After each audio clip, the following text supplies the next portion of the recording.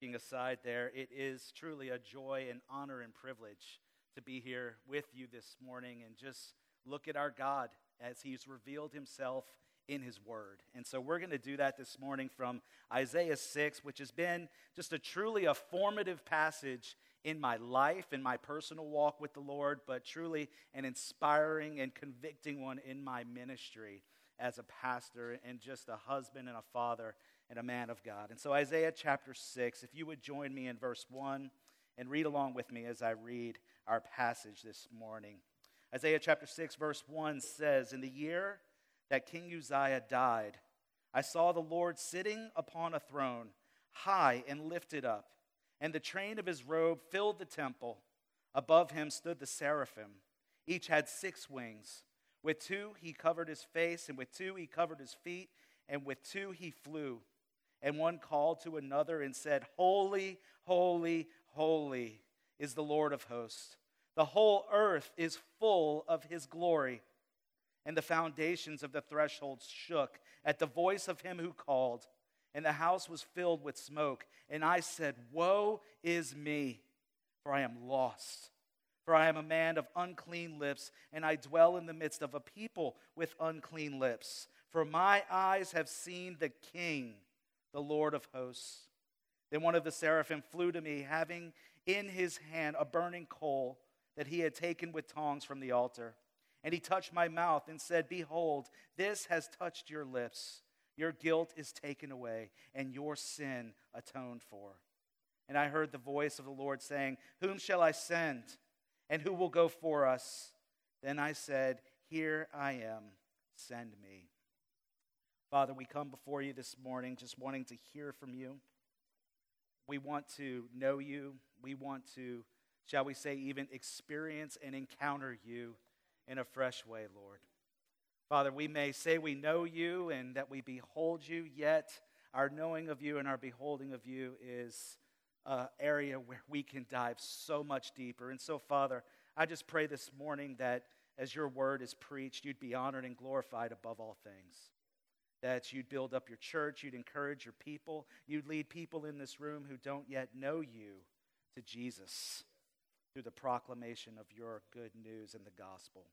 So, Father, be with me as I speak. Lord, I need just wisdom and clarity and humility. For, Father, I am a sinner saved by grace, just here to deliver a message that I pray will honor and glorify you and bless your people. In Jesus' name we pray. Amen. Maybe you've heard of this guy here on the screen. His name is Paul Tripp, and commenting on the glory of God, he says this: "Human beings are hardwired by God for glory, for awe, to have our minds blown, our hearts expanded, to be taken beyond the normal, the mundane, to be absorbed into what is wonderful and beautiful and satisfying." I think we could just summarize by saying that God has created us to behold that which is indeed truly glorious and to be satisfied in that which is truly beautiful.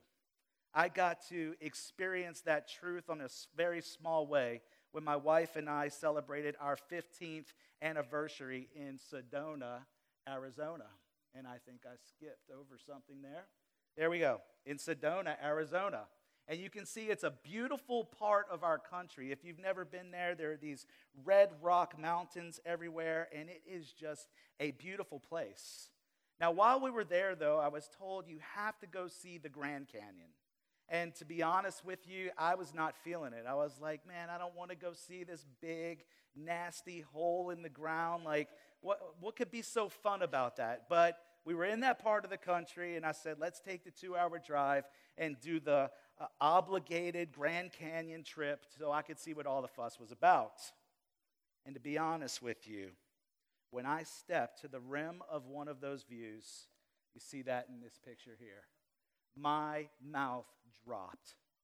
I stood in awe and felt small, and in that moment beheld the hugeness, the beauty, and dare I say, glory of the Grand Canyon. And every point of that trip for the next 4 hours, with every turn, with every rim, my mouth dropped.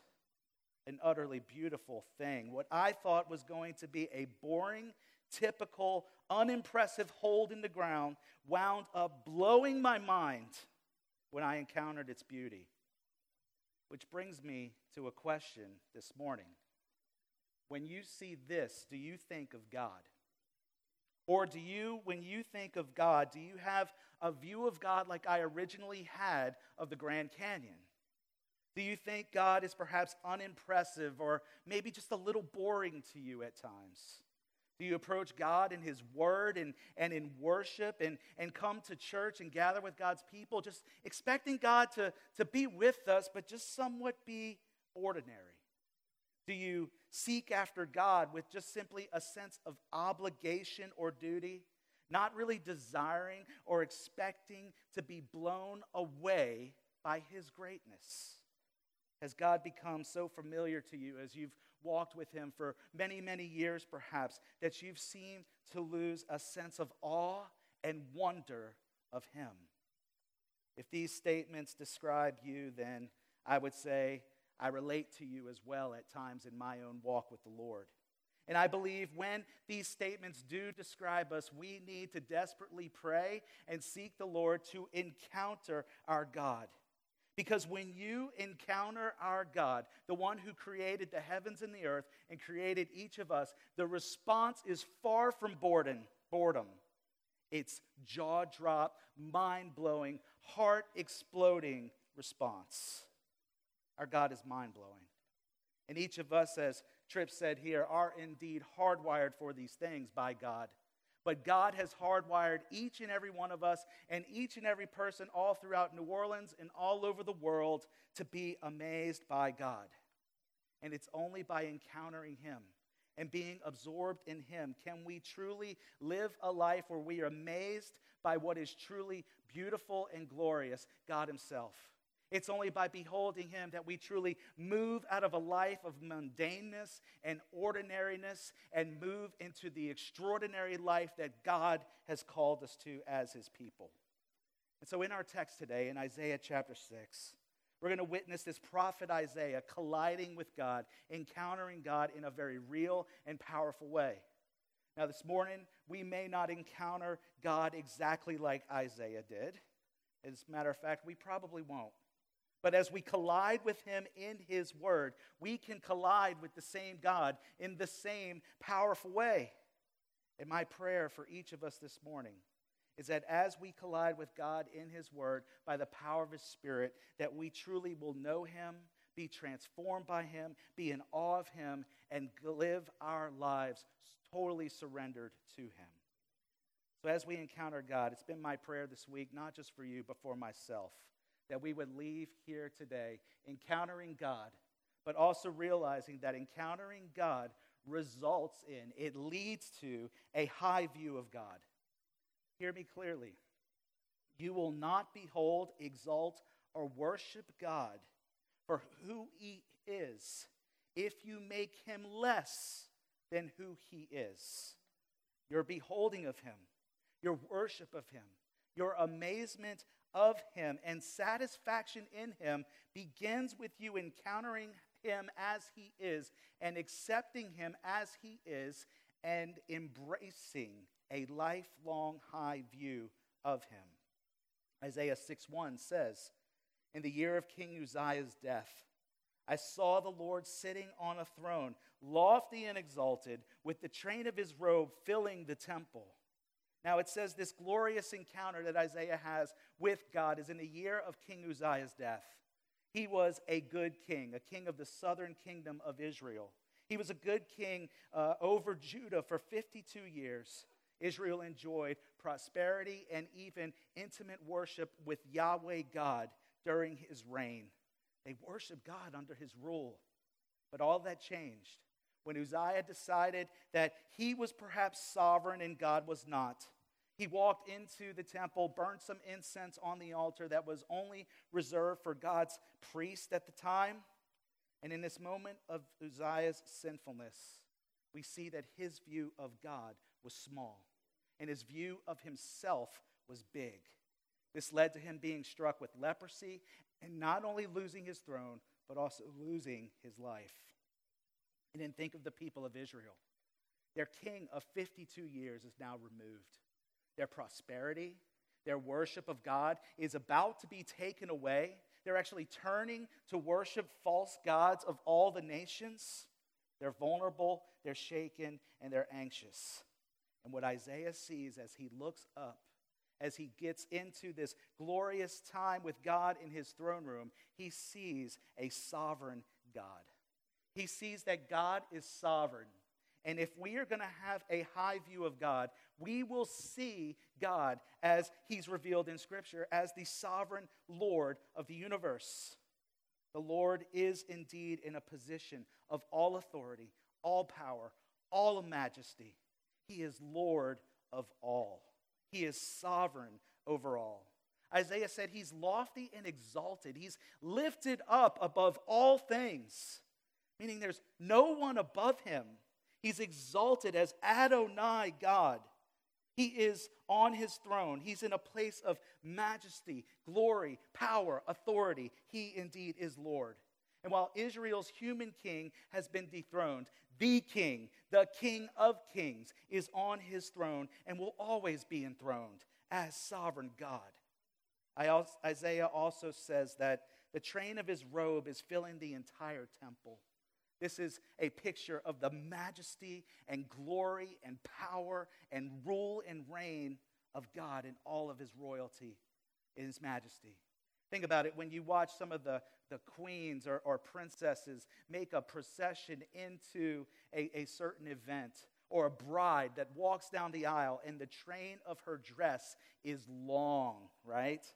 You tend to think, wow, that must be someone of significance, of importance. And the longer the train of someone whose royal's robe is, the more power, the more authority, the more sovereign that they are.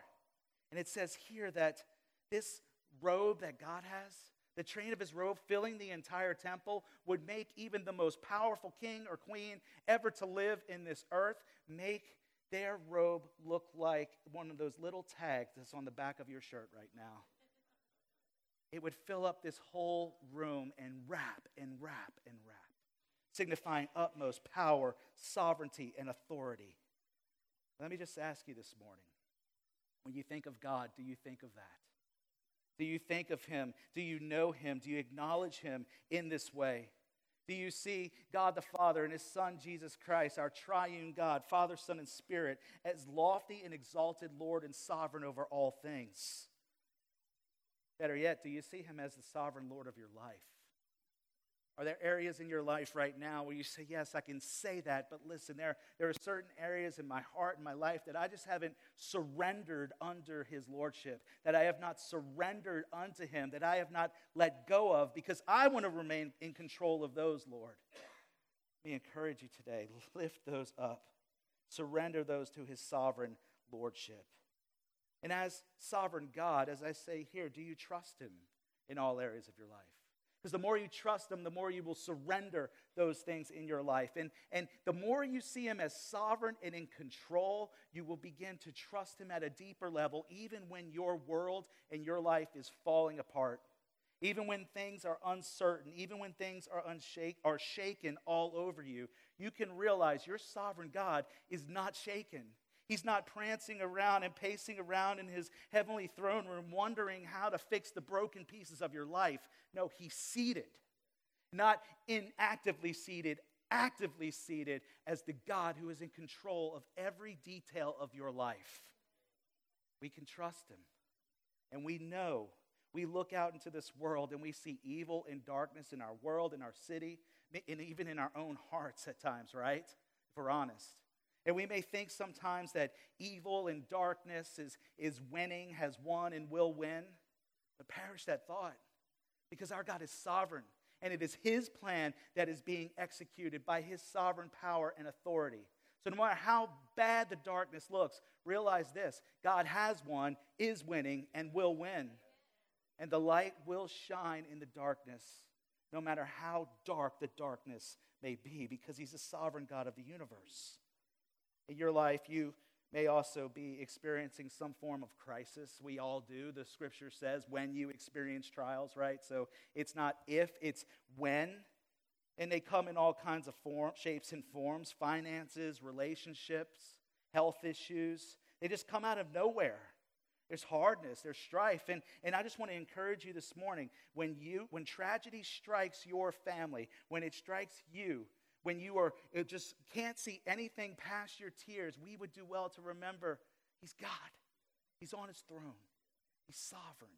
He's in control. And sometimes as believers, I think we need to take the sovereignty of God a little bit further sometimes. It's easy to say, yes, He's sovereign, He's in control, but what we struggle with is God good in His sovereignty, right? And I would say this morning, He certainly is, because Scripture says that while we may not understand the pain He brings us through and sovereignly ordains in our life, that He uses all of that for His glory and for our good. It's a beautiful thing. So our sovereign God, to have this high view of God, we must see Him as sovereign, leading us to a deeper surrender and a deeper trust of Him. But secondly, we must also see, as Isaiah saw, that God is holy. That God is holy, leading us to fear Him. It says in verse 2, seraphim stood above Him, each having 6 wings. With 2 He covered His face, and with 2 He covered His feet, and with 2 He flew. And one called out to another and said, Holy, holy, holy is the Lord of hosts. Here we see Isaiah's attention turned from the throne of God where He is seated, the Lord. And here's just a little side nugget I can't break down too much here this morning. I believe who Isaiah is seeing is actually a pre-incarnate Jesus Christ. I believe this is Jesus enthroned as the sovereign King and Kings and Lord of Lords, the same one we spoke about in Revelation chapter 4 with all the angels singing, Holy, holy, holy. This is Jesus. And here we see these angelic beings, these seraphim circling and swarming the Lord of hosts, the Lord Jesus Christ. And they are consumed with and burning with not their own glory, but the glory of God. These creatures, it says, are covering their faces. Now, for angelic creatures to be still in the presence of God, they had to be sinless. These creatures are sinless. They did not rebel against God. Yet, even in their perfection, even in their not sinning against God, they cover their faces and dare not even gaze upon the Holy One. It says they cover up their feet. And that is showing like a humble posture, a service unto the Lord. Their lives are for the Lord, even though that they are these beautiful, massive beings in and of themselves. If one of them were to come crashing in, get shot down out of heaven somehow and crash into this room today, we would be tempted to fall down and worship them. Yet they see the one that is worthy of true worship and cover their feet in a lowly posture. And they cry, Holy, holy, holy, emphasizing the infinite holiness of God. In Hebrew tradition and culture and writing, if they wanted to emphasize something as being the greatest of what they were trying to emphasize, for emphasis, they would repeat. They would say, Holy, holy, holy, to emphasize God's utter holiness. And it kind of works like this. Here's some confession time to you all this week from the guy who's from New Orleans. It's not here in New Orleans that much, but my favorite dessert this week has been king cake. All right? It has been. I'm sorry to make you hungry. It's not lunch yet.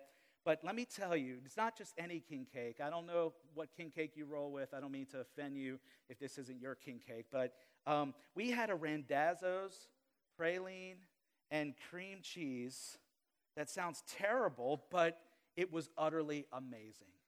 Now, if I stood here this morning and said there was probably no sin involved in eating that cake, I would be lying to you. I confessed it to God.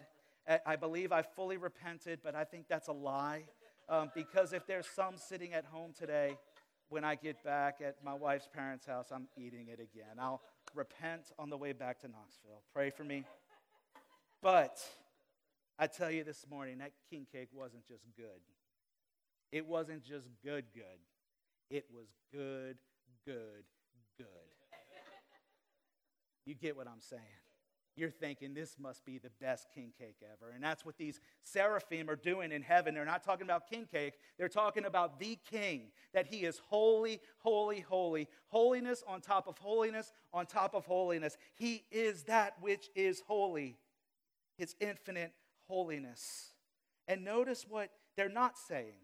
This is interesting because I think holiness sometimes is perhaps one of the most swept under the rug or avoided attributes of God because it makes us uncomfortable.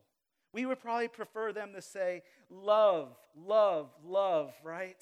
Or grace, grace, grace, compassion, mercy, even justice, wrath, right? We think of God being all those things, and he is. But these beings who have swarmed around the Lord since the day they were created and will for all eternity look at him and describe him as holy, holy, holy. Holiness is the sum of God's attributes, and all of his other attributes flow out of his perfect holiness. So I want to encourage us as a church, don't just quickly, when you think of God, jump to his love and his grace and his mercy and his compassion. He is all of those things, and you have to get there. But I would say you truly can't understand the beauty of the depths of his grace and his mercy and his love and compassion until you understand something of the depths of his holiness. And so, what does it mean that God is holy then? Good luck trying to explain it, because I don't believe any words can fully describe, nor can we fully comprehend the holiness of God. We can say it means that he is completely set apart from all things. There is nothing like him, no one, nothing, and nothing will ever be like him. He's perfect in all that he is, and all that he thinks, and all that he says, and all that he does. He is without the action of sin, but even at a deeper level, he is without the action of sin because his very nature is without sin. And all these things would be right. But no words can fully describe his holiness. I like what my friend A.W. Tozer says about this. He's not really my friend, but we're brothers, so he wouldn't mind. He says, God is not now any holier than he ever was, and he never was holier than now. He did not get his holiness from anyone nor from anywhere. He himself is the holiness. He is the all-holy, the Holy One. He is holiness itself. Listen to this. Beyond the power of thought to grasp or words to express. Holiness is even beyond the power of all praise. We cannot really understand the holiness of God. He's revealed it to us in ways we can understand it, but if we did, I think we would respond like people who encountered God in his holiness in Scripture. They trembled. They fell down in fear. They feared God in all of his holiness. So let me ask you this morning, do you fear God? Do you fear him? When's the last time you sat in his presence, in his word, or in prayer, and thought of his infinite holiness and greatness, of his utter sinful perfection, of his wrath and his justice, and all of his attributes wrapped up in his holiness, and just simply trembled in his presence? That's the appropriate response to the holiness of God. The whole foundations of the temple are shaking. Smoke is coming up because this is a holy God. And Isaiah is left terrified. We also see that not only is God holy, that God is glorious. And he is worthy of our worship. His glory is a jaw-dropping, amazing glory. These angels also say, these seraphim also say that the whole earth is full of his glory. Not just the temple, not just the immediate surroundings. Every square inch of the earth declares the glory of God. There is not a single, tiniest, smallest speck in which the glory of God does not reach and does not declare the glory of God. The Scripture says that the heavens declare the glory of God. And if we truly step back and think of the glory of God like my jaw dropped at the Grand Canyon, I believe our jaws would fall off considering his glory and his greatness. I mean, think of this. This verse says, "Who has measured the waters in the hollow of his hand? Who has marked off the heavens by the span, and calculated the dust of the earth by the measure, and weighed the mountains in a balance, and the hills on a pair of scales?" I mean, have you ever stood before the ocean and saw it in its vastness and infiniteness and strength and power, and you go, "Wow, look at this"? God goes, "That's okay. I hold all the oceans right here in the palm of my hand." I mean, when you think about all of the dust in all of the world, God knows every single speck of dust. When you think of the sky and the heavens and how it just looks so vast and infinite, God just kind of goes, "Okay, look, it's going to begin here and end here, and here's the sky." When we think about the mountains, I get to see the Smoky Mountains where I live. I saw the Grand Canyon that has mountain-type stuff. You think of Mount Everest and how big and strong they are, and yet God plays with those mountains like they're little rocks, as if a little boy would play with rocks and put them on a little seesaw scale. This God is glorious. He is big. He's amazing. And these seraphim who circle him ever since their creation and will do so for all eternity never get bored with him. Never are not just amazed by our God. Yet in our sinfulness sometimes, we sit back and we say we're kind of bored with Jesus. We're bored with the Christian life. We're bored with our Bibles. We're bored with church. And I would just say, friends, if that's our heart attitude at times, we need to come and encounter our God again. We need to see the glory of God, the Father, in the face of Jesus Christ and just worship. Bored and God do not belong in the same sentence. They don't even belong in the same book or in the same universe. Anyone who truly encounters God will never look and respond with the response of boredom. Only jaw-dropping amazement and worship. And as soon as we have this high and holy view of God, it actually shows us even something about ourselves that contributes to our high view of God, because a high view of God will always lead to a humble view of self. This is Isaiah's reaction, and it should be ours too. He says, "Woe is me, for I am ruined, because I am a man of unclean lips, and I live among a people of unclean lips. For my eyes have seen the King, the Lord of hosts."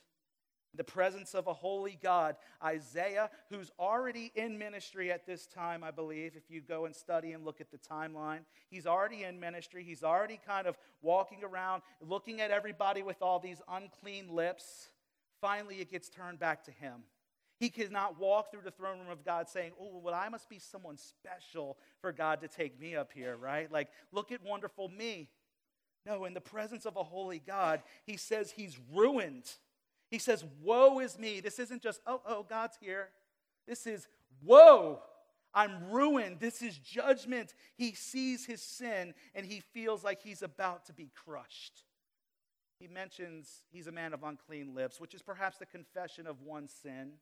Maybe Isaiah had a filthy mouth or a degrading mouth. We don't know. But the thing is, a filthy mouth is always an indicator of a filthy heart. And a filthy heart is an indicator of Isaiah and yours and mine's just total depravity. The fact that we are all consumed with and made in a sin nature. I mean, we see sin. And Isaiah's sin was exposed under the light of God's holiness. I remember the first time I took my 2-year-old daughter, Gloria, to Chuck E. Cheese. It was a fun experience, but I was terrified because there were people everywhere and a big mouse threatening to take my kid. And I was freaking out. And I walked in and I said, "How am I going to know somebody's not going to leave with my kid, or I don't leave with the wrong kid?" The place was confusing. And they put this stamp on my arm and on her arm. And I looked at it. There was no stamp. And I'm like, hey, there's no stamp here. What's going on? And the lady laughed, and she took out this ultraviolet light and just shined it over, and there it was. I could see it. Under that light, that ultraviolet light, that stamp was made visible and evident. It kind of felt like an idiot, but it was there, and that light passing over it exposed it. Friends, I like to think of our sin like that stamp, and that light like the holiness of God, right? We are all stamped with sin. We all have sinned, but sometimes we're blinded to our sin. We look at ourselves and we're like, there's not that much sin here. But then the light of God's holiness shines upon us, and we see sin everywhere. I think as believers, we would do well to bask in the light of God's holiness, to expose our sin and not deny it. The more we spend time exposing ourselves to the holiness of God, the more correct view of our sinfulness we will see. Because even as believers, I would say sometimes, unfortunately, especially as believers, we look at the sins of the world around us and we're like, at least I'm not doing that, right? Like, my sin's really not that bad. And so, again, we laugh at eating too much king cake. I confess I made a joke of that. But maybe it's gluttony. We talk about discontentment or judgmentalism or self-sufficiency or materialism, an unthankful heart or greed. And we sit back and we say, man, Brian, chill out. Those aren't that bad. Like, everybody struggles with that. But our every sin is woefully sinful. And we are woefully sinful as we compare ourselves not to other people, but to God. When we compare ourselves to God, we will not find that we are wonderfully good, but woefully sinful. The holiness of God exposes that in our lives. But here's the blessing of having your sin exposed by the holiness of God. In your sinfulness, the sinner who comes and encounters a holy God who sees their sinfulness is in a position to encounter God's grace. Because God indeed is a holy God who will judge sin. But we must also remember that our God is grace. He is gracious. To just stop at the holiness of God and our sinfulness is only half of the story. It's only the half of the beauty and glory of our God, and especially the gospel of Jesus Christ. Seeing our sin in His holiness prepares us for receiving His grace and paves the way for it. We need to celebrate and also bask in His grace. Notice verse 6. Then one of the seraphim flew to me with a burning coal in his hand, which he had taken from the altar with tongs. He touched my mouth with it and said, behold, this has touched your lips, and your iniquity is taken away, and your sin is forgiven. In that moment, I believe at the command of the Lord, this seraphim flies down with a tong, with a coal in it, touches Isaiah's lips, and he says, your sin, all of your sin is forgiven. And I sit back and I look at him like, what? No! Isaiah's a sinner, man. He doesn't deserve to be forgiven.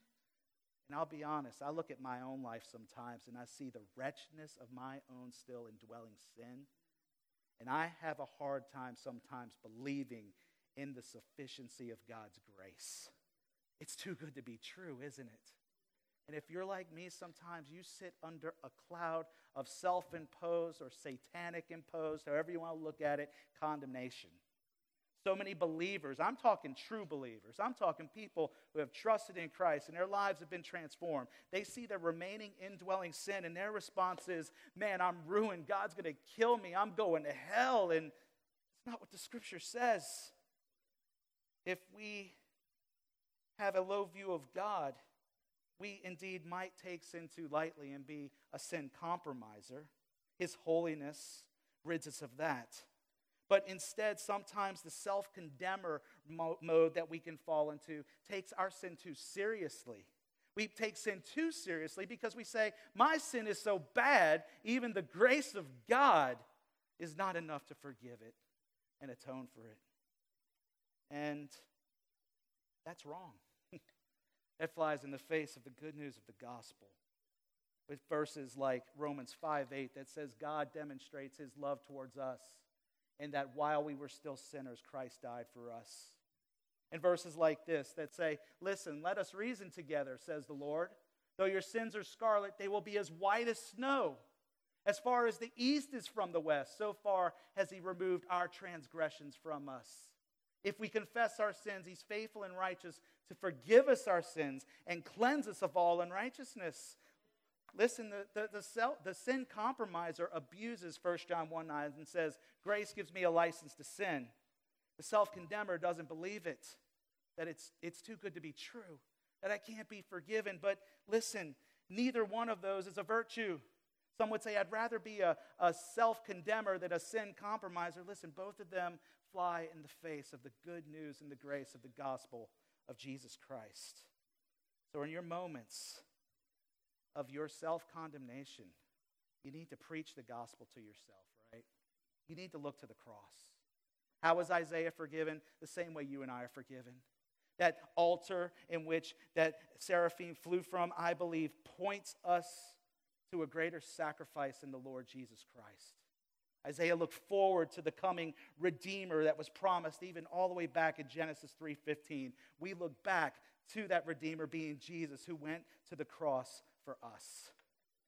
And when Jesus, this holy God, this holy King who must judge sin, who enjoyed the glories of heaven for all eternity, stepped off of his throne, took off his judicial robes, stepped onto planet Earth as a man.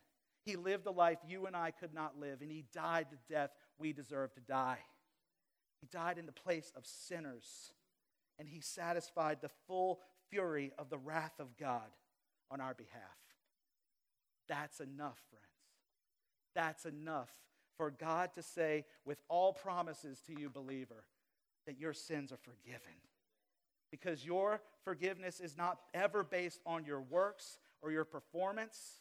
And your ongoing forgiveness as a believer is not based on how good you're living for Jesus today. It's based on the finished work of Jesus Christ. And when you trust in Christ, your sin is forgiven freely, fully, finally, and forever. We need to wave the banner of Romans 8:1. When condemnation comes our way, we need to wave that banner that says there is now no condemnation for those who are in Christ Jesus. Believer, preach the gospel to yourself and believe it. It's glorious. We have a gracious God. But my concern for a room this size is that there may be actually people here today who are still under a cloud of true condemnation. Because this passage shows there's no condemnation for those who are in Christ Jesus. So our question is, are you in Christ Jesus? Have you come to the point where you see that God is holy and you are sinful, and there's no good works, there's no good thing you could ever do, there's no other way to get to the Father in heaven but through his Son, Jesus Christ? Do you see that? Listen, you're not saved by anything, Scripture says, but by God's grace alone, through faith alone, in Christ alone. Jesus says, I'm the way, the truth, and the life. No one comes to the Father except through me. God is inviting you today, if you are convicted of his holiness and convicted of your sin, to place your faith in Jesus. He is the only way. And for those who do trust in the Lord Jesus Christ, we see that God not only is gracious, but he transforms our lives, and he shows us something of his missional character. And we need to surrender to God's mission and plan for our lives. We see this in Isaiah 6:8. Then I heard the voice of the Lord saying, whom shall I send, and who will go for us? Then I said, here I am, send me. There's a job to do. There's a message to be shared, God is saying. And who are we going to send? In Isaiah, because he's gripped with the greatness of God and the glory of God and the grace of God, and his life's been transformed because he's encountered God, says, send me. I don't even know where you're sending me. I don't even know what it is, but send me. And guess what? God says, okay, we'll send you. And if you read on, he gives them a message of hardening, that no one's really going to listen. He's sent to dull the ears of the people of God to his truth. Although there's a remnant. There's a small pocket that God has set aside for himself that will listen and will hear. But by and large, Isaiah would be rejected and mocked and disregarded as God's spokesman. When we encounter this glorious God and experience his life-changing power in Christ, then we join him on mission to make disciples by declaring and demonstrating the life-transforming power of the gospel, even when nobody appears to be listening. I'm familiar with a story of a high school young man who was so gripped by the greatness of God that he remained faithful to live for Christ and share Christ in a high school where really nobody was listening. In fact, this man went to play baseball at this school because it had a really good baseball program, but quickly realized that God had put him there for a much bigger reason. He was perhaps, and I would say and testify, the only believer in this entire school. And God had stuck him in that school so he could be a light to his classmates and to his baseball teammates. And by and large, nobody was listening to him. He was often the target of mocking and misunderstanding, but he continually shared Christ with his teammates and classmates and prayed for them.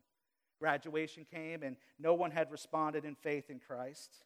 But in college, by God's providence, this young man would be reunited with some of his unbelieving baseball teammates and classmates and even live with them in a rental house in college for a year. This young man remained faithful to share Christ and live for Christ every time he could, but still, nobody appeared to be listening. Nobody was getting saved, and he was still, I promise you, I read that often the target of mocking and misunderstanding, but he remained faithful. These young men would go their separate ways with nobody coming to Christ. This young man who faithfully lived for and shared Christ for all these years felt like the gospel had fallen on deaf ears. That was until one of his baseball teammates gave him a call several years later. And that young man who was faithful rejoiced and wept that the person at the other end of that line said that he was saved, and it was largely in part surely to the grace of God, but in part due to the faithfulness of him sharing and living for Christ in those years where he thought nobody was listening. What a story, right? It's a great story. I mean, wouldn't it be cool to be in that story? Well, I'm here to tell you this morning, I am in that story. Because I was the unsaved baseball teammate that this young man shared Christ with faithfully over and over and over again. And this man right here, Jeff Earhart, is in that story too. Your pastor's in this story because he was the one who was faithful to share Christ with me over and over and over again, even though it seemed like I was not listening. He was faithful, gripped by the glory of God, gripped by the holiness of God, gripped by the grace of God, surrendered to the mission of God, sharing Christ with a bunch of dudes that didn't want to hear it, but he remained faithful. And we sit here today, mind blown at the grace of God for the glory of God that I'm preaching in his church. God is amazing. And as a pastor now, I have opportunity to always share my testimony with the people I lead. And I kid you not, when I am trying to challenge people to leave from the church and be a light in the community, to make disciples in the community, to take the message of the gospel to the community, I say, you go be someone's Jeff Earhart this week. Who is your Jeff Earhart, I would ask them. Or are you someone's Jeff Earhart? Are you someone's Jeff Earhart? And I'll ask you this morning, are you someone's Jeff Earhart? Can someone look at you and say, that's somebody who lives for Jesus, who shares Jesus? No matter if anyone is listening or not, you be someone's Jeff Earhart today and this week. Be gripped by the glory and the grace and the holiness of God and share the gospel faithfully, even if no one appears to be listening, because you never know. God has set aside a remnant of those he has chosen before the foundation of the world to respond to the truth of the gospel. You just be faithful. You share. You watch him do his work. As you behold him as being truly glorious, truly mind-blowing, truly wonderful and beautiful, that he will continue to transform you and your life. He will move you beyond the mundane of everyday life as you surrender to him, and he uses you to declare and demonstrate the life-transforming power of the gospel that people don't even listen to. It's our role to share. We are on a mission, gripped by the grace of God and the glory of God, to approach human beings who are hardwired by God, so that they become in awe of God, to have their minds blown by God, their hearts expanded with God, to be taken beyond the normal, the mundane, for them to be absorbed into what is truly wonderful and beautiful and satisfying. namely God, by beholding and believing in his Son, Jesus Christ. Let's pray together. Father, thank you for your word. Thank you for the power of the gospel that saved a sinful guy like me. Thank you for the example of Jeff and his faithfulness to not just share you, but love you and live for you and be gripped by you. So many more stories I could tell about watching him live for you throughout my time knowing him. But this sermon's already long enough, Lord, and I just pray that you would use your truth to just swell up within each of us a awe-inspired view of who you are. That we be floored by your holiness and even floored deeper by your grace. It's amazing. May we go from here today being a light to someone else who needs to know how awesome you are. Father, if there's anyone here that does not yet know you, may they come to faith in Christ today. It's in Jesus' name we pray.